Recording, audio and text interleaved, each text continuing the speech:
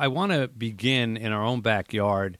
Sadly, we are making national news with the murder of a beloved synagogue leader named Samantha Wohl, who was found fatally stabbed Saturday morning. The Detroit police held a press conference a little earlier today and say that they are kind of honing in.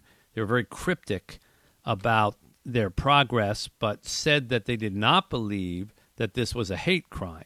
They did not believe that this was an act of anti-Semitism. When pressed to say, well, how do you know that? They said, well, you have to kind of trust our process of how we pursue suspects and patterns. But at this time, we feel we can say that. I'm not sure what that means. We'll find out as we go on the program. But more importantly, in this moment, before we get to the forensics of what happened and who's guilty, a moment to remember who Samantha Wohl was. I personally had never met her, but from what people who I know have told me, she was a remarkable woman. One of the people who knew her well was Rabbi Asher Lopatin, who worked with her and was her rabbi and is on the line with us right now. Rabbi, thank you for coming on. For people who never met Samantha Wohl, can you just tell us in a nutshell who and what she was? Yeah, she was beloved because she was a powerhouse and the sweetest person. She was an incredible bridge builder between communities. And I have to say that I worked with her. I'm the executive director of the Jewish Community Relations Council, HAC, and she was a board member, and I'm involved in our Muslim Jewish Committee, in our Coalition for Black and Jewish Unity. Her rabbi, really, of the downtown synagogue is Rabbi Ariana Silverman. I mean, I'm a rabbi also, and I have my synagogue, but and I did get to actually just see her a few weeks ago. You know, October 7th happened to be Simchat Torah, so that horrible, horrible day when we had to celebrate in the Jewish tradition the Torah.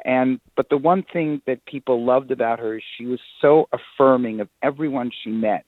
She herself was a firm progressive Democrat, but she would affirm who you were. She would smile when she talked to you.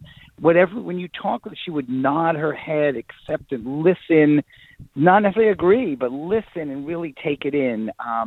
And that is so rare today, that someone can have strong convictions. By the way, she was very loyal to the Jewish people, to Jewish causes, to Israel, to organizations, American Jewish Committee. And at the same time, she built connections to Muslims, to Hindus, African Americans, everyone, just because of the power of her accepting people, of respecting people as human beings. And when you're talking to someone, listen to them. Again, it doesn't mean you agree with them, but listen to them. And she did that. And everyone who met her just really felt empowered and supported and beloved. The synagogue that she was a part of in downtown Detroit, you know, there aren't a lot of Jewish synagogues in downtown Detroit, and the restoration and rebuilding of that one was a key part of her work, was it not?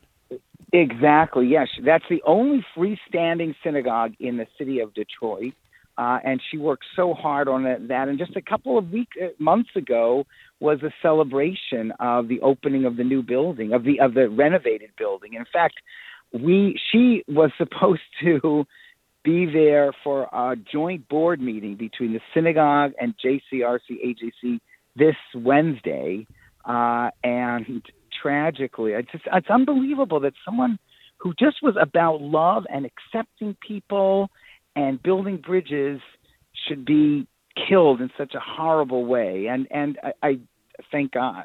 I say thank God, but I'm as a Jew, I'm relieved that it doesn't seem to have been anti-Semitism, but it was hatred. There was, she was killed in such a vicious way. So, well, we don't want to speculate on that. I mean, the way that they're making it sound, where there was no forced entry, where there was they don't believe it was motivated by anti-Semitism, something that they're willing to come out and say, and I'm sure they're not taking that lightly, because Police Chief James White is no fool, and he knows that if he is coming out and saying that, there's a reason that he's saying that, and that leads me to believe that the person who did this, or who they suspect did this, knew her.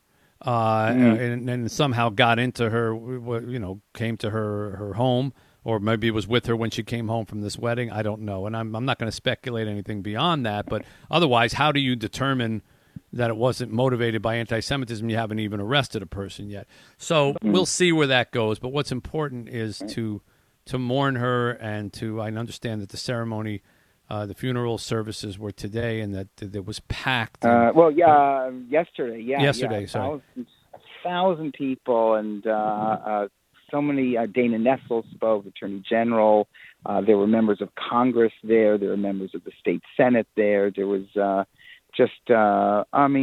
there was an imam who came. There were Hindu leaders and African American leaders, the head of the Jewish Federation. It was everyone just loved her so much, and I hope we continue her legacy. I hope we don't, crawl back into our caves, but we continue building bridges.